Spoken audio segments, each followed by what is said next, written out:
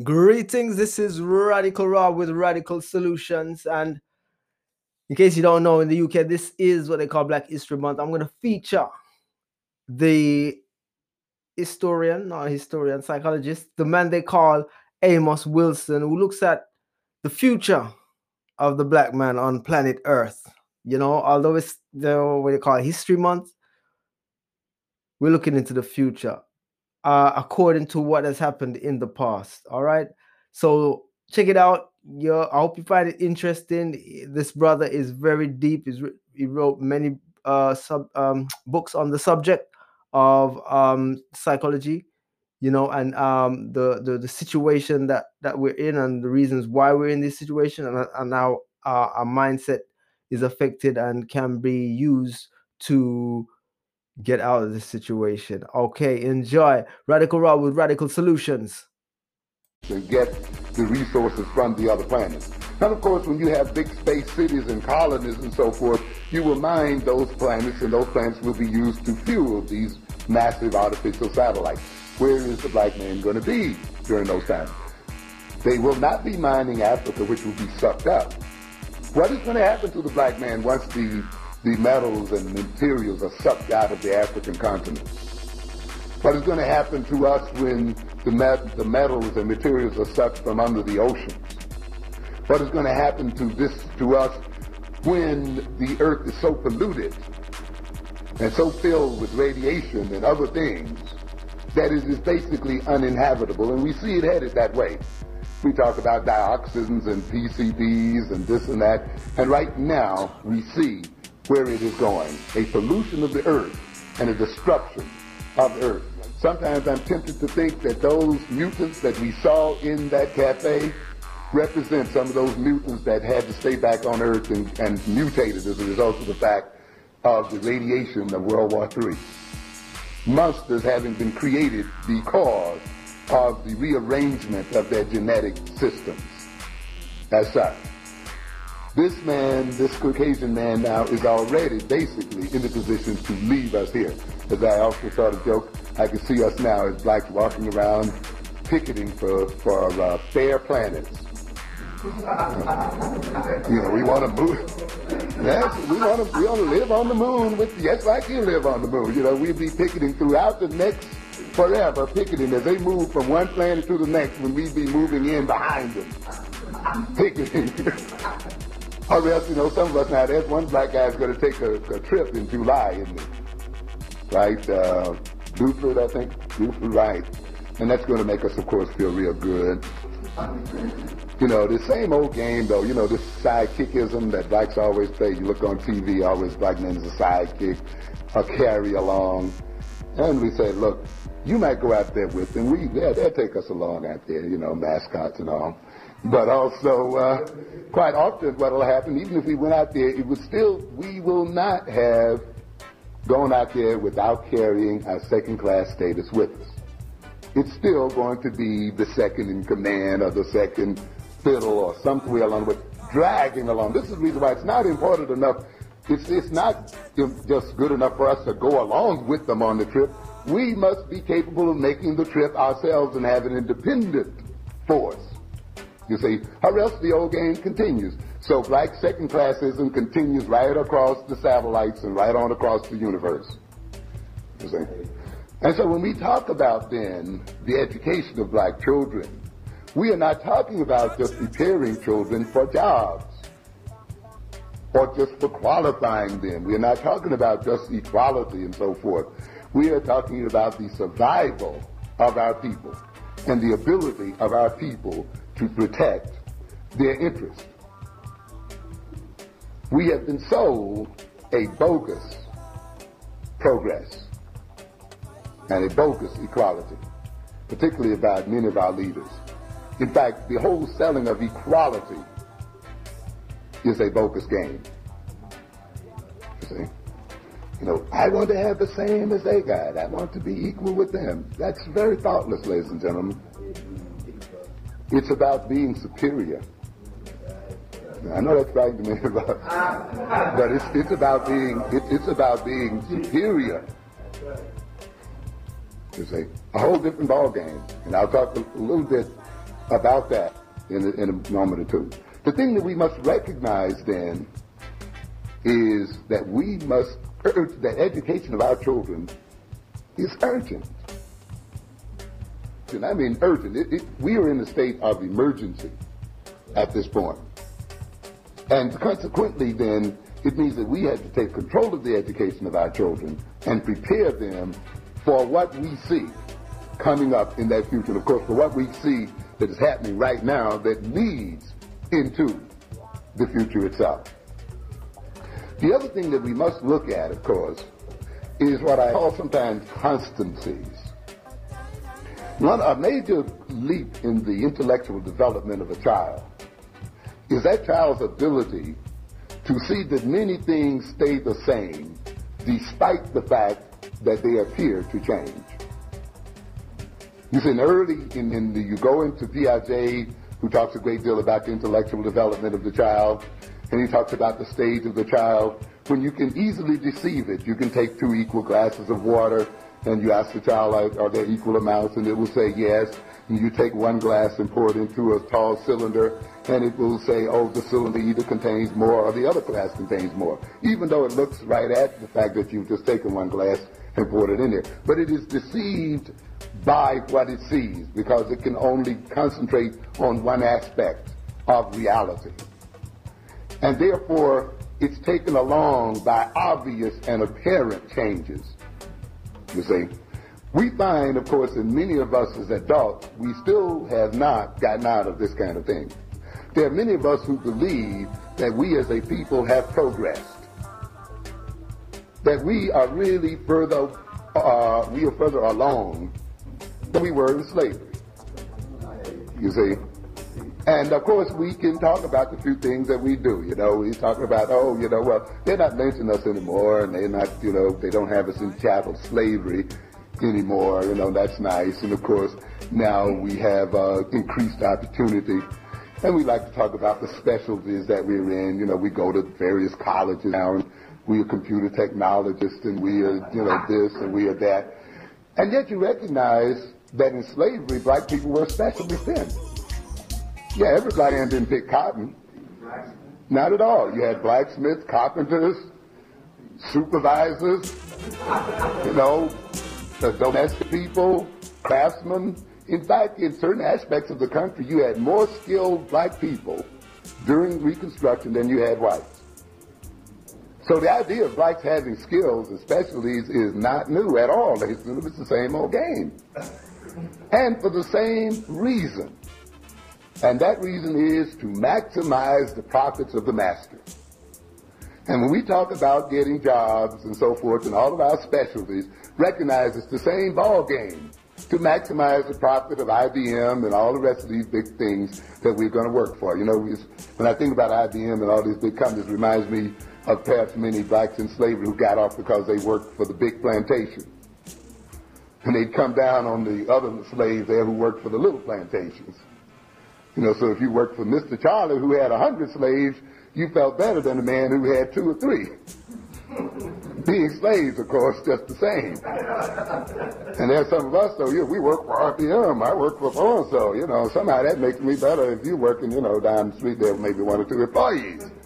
But the old game is the same. Thank you very much. The old game is maximizing profits.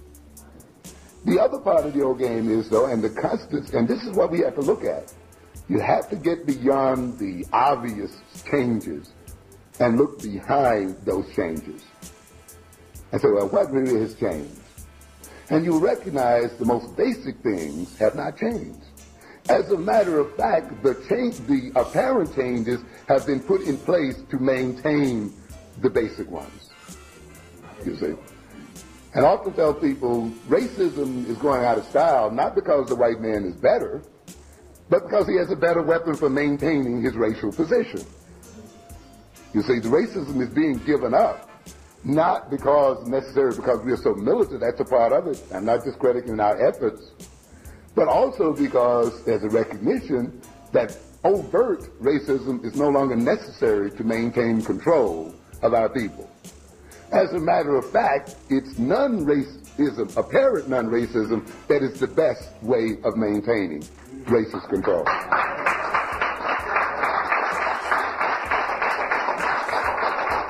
Thank you. Now, the thing you have to look at then is the power relationship.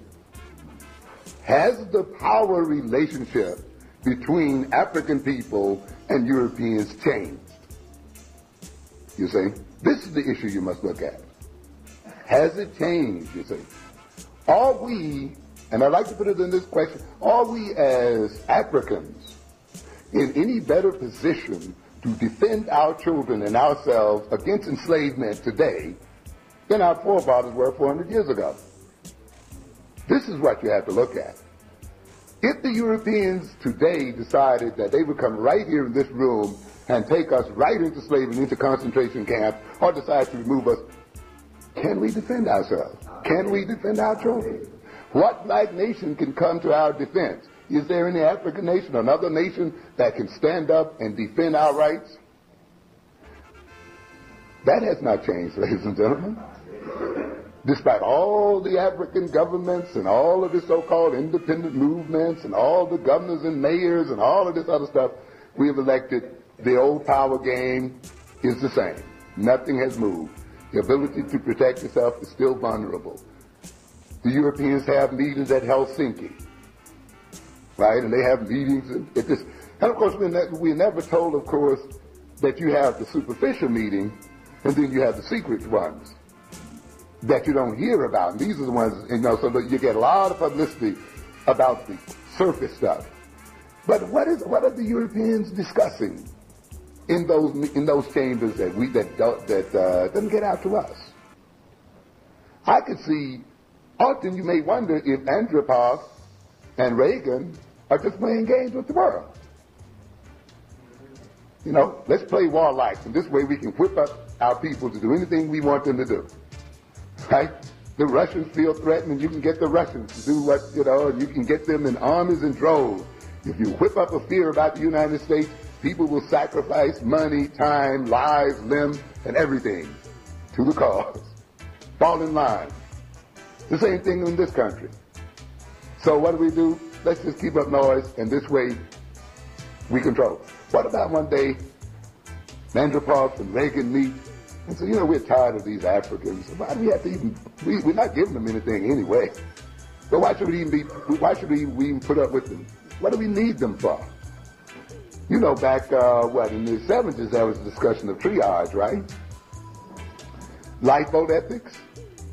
The whole issue of the debate is the concern whether we should just let some nations completely fade away and die, based on the idea that a lifeboat only has so much space for so many people.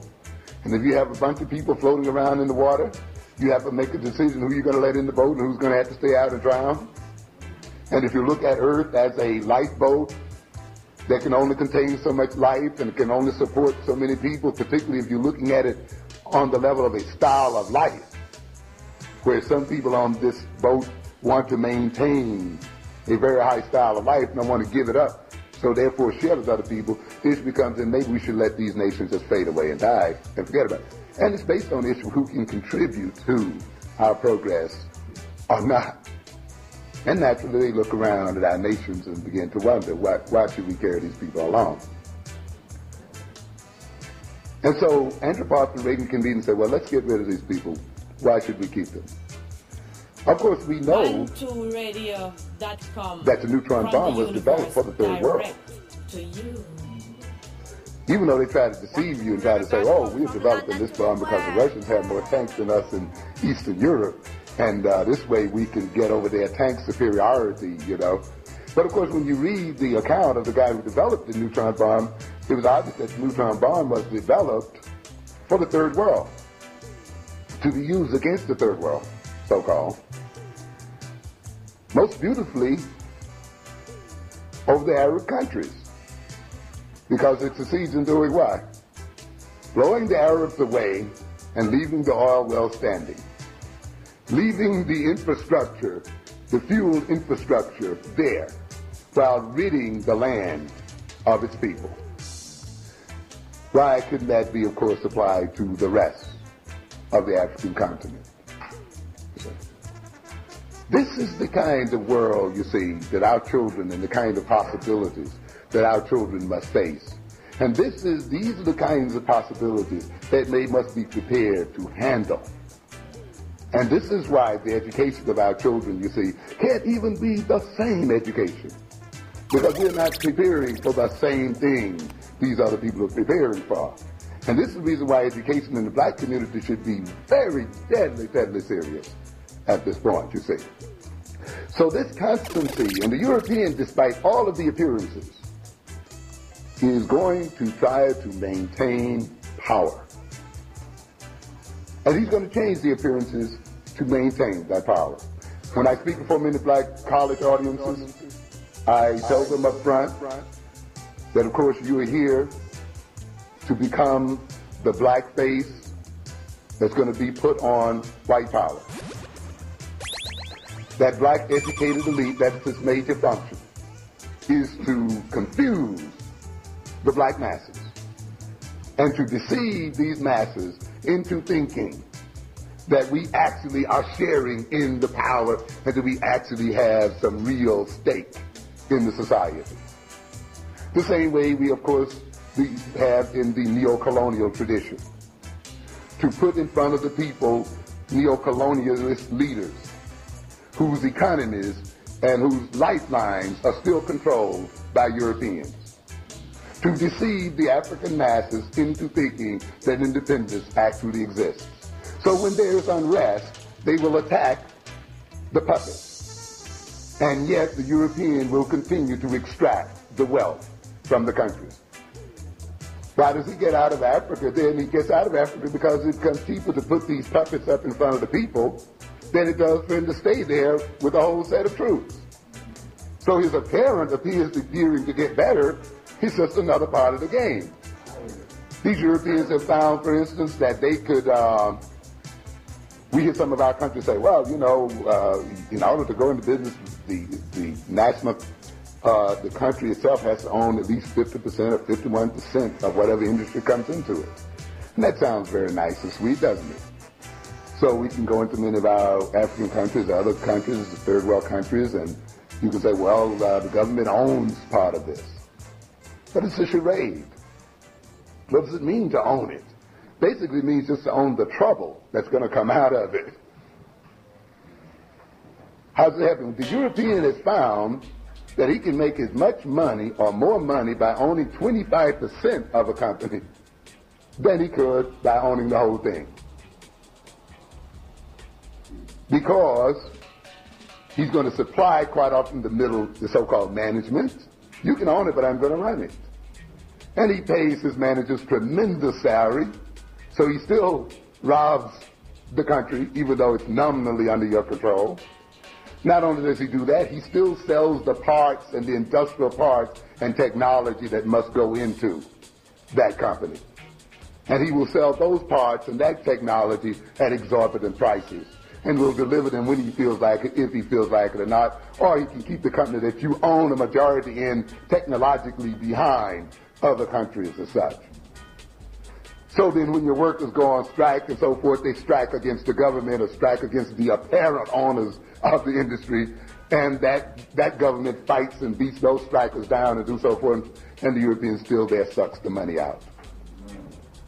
So the apparent lack of racism, ladies and gentlemen, see, and it's this kind of intelligence that a black education must get us into, so that we can look beyond appearances. We look at Ghana today almost at the point of almost total destabilization.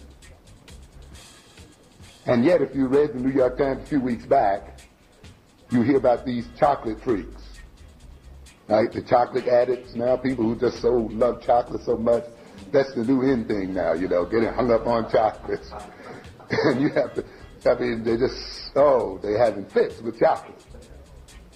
You go down to Bloomingdale's chocolate sale for more than $20 a pound. Very expensive.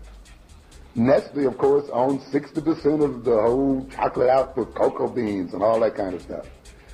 And yet, when you look at a major supplier of cocoa beans, Ghana, you see a people who have to work one full day to buy one egg. One egg, ladies and gentlemen. And so when I look at hot chocolate, man, I can't feel good, you know. What's going on here? Independence? Where is it? It has not yet come into being. For black people, liberation has not yet come into being, ladies and gentlemen. But we have to watch it because a lot of us are deceived by appearances. The other constancy that's going to maintain itself despite appearances will be dependency. Maintaining our people in a dependent state. And of course, that's one of the reasons why we have to watch integrationism and assimilationism to a very great extent. Because quite often, instead of strengthening us, it can weaken us. Quite often, nothing has changed, so we get more jobs, so we make a little better income and so forth. But who still owns the company? Who still owns the means of production? Who still has the military power? Who is determining the international and national policy of the world? This is the issue that we have to focus upon. And quite often we can become so dependent and so comfortable with our being so-called accepted and with our so-called equality until we don't prepare for the possibility that things may change drastically. I often must warn people that there are two words, integration and disintegration. You see, our leaders have deceived us into thinking that once we get these people to love us and we start holding hands with them and sleeping with them and marrying them and, you know, everything's going to be all right, as if this cannot be what? Reversed. As if this cannot change. As a matter of fact, ladies and gentlemen, we're going through the second Reconstruction now, aren't we? Yeah, this is the second Reconstruction. There's nothing new about what we're going through basically at this point. We've had black mayors before. We've had people, blacks who were governors. We've had black legislators before. In fact, we don't have quite as many in some instances that we had before. We had black corporate owners before. We had blacks running back and forth to Washington and doing big deals before. This is nothing new. We voted before in this country.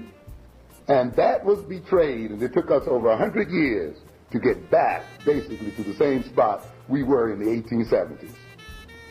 And we're essentially back at that point now. What?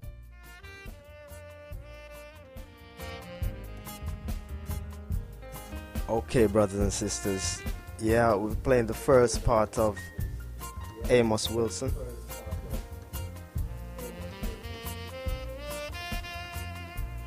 Now, if you would like to hear the rest of that presentation, write up something on the chat room and let me know, yeah?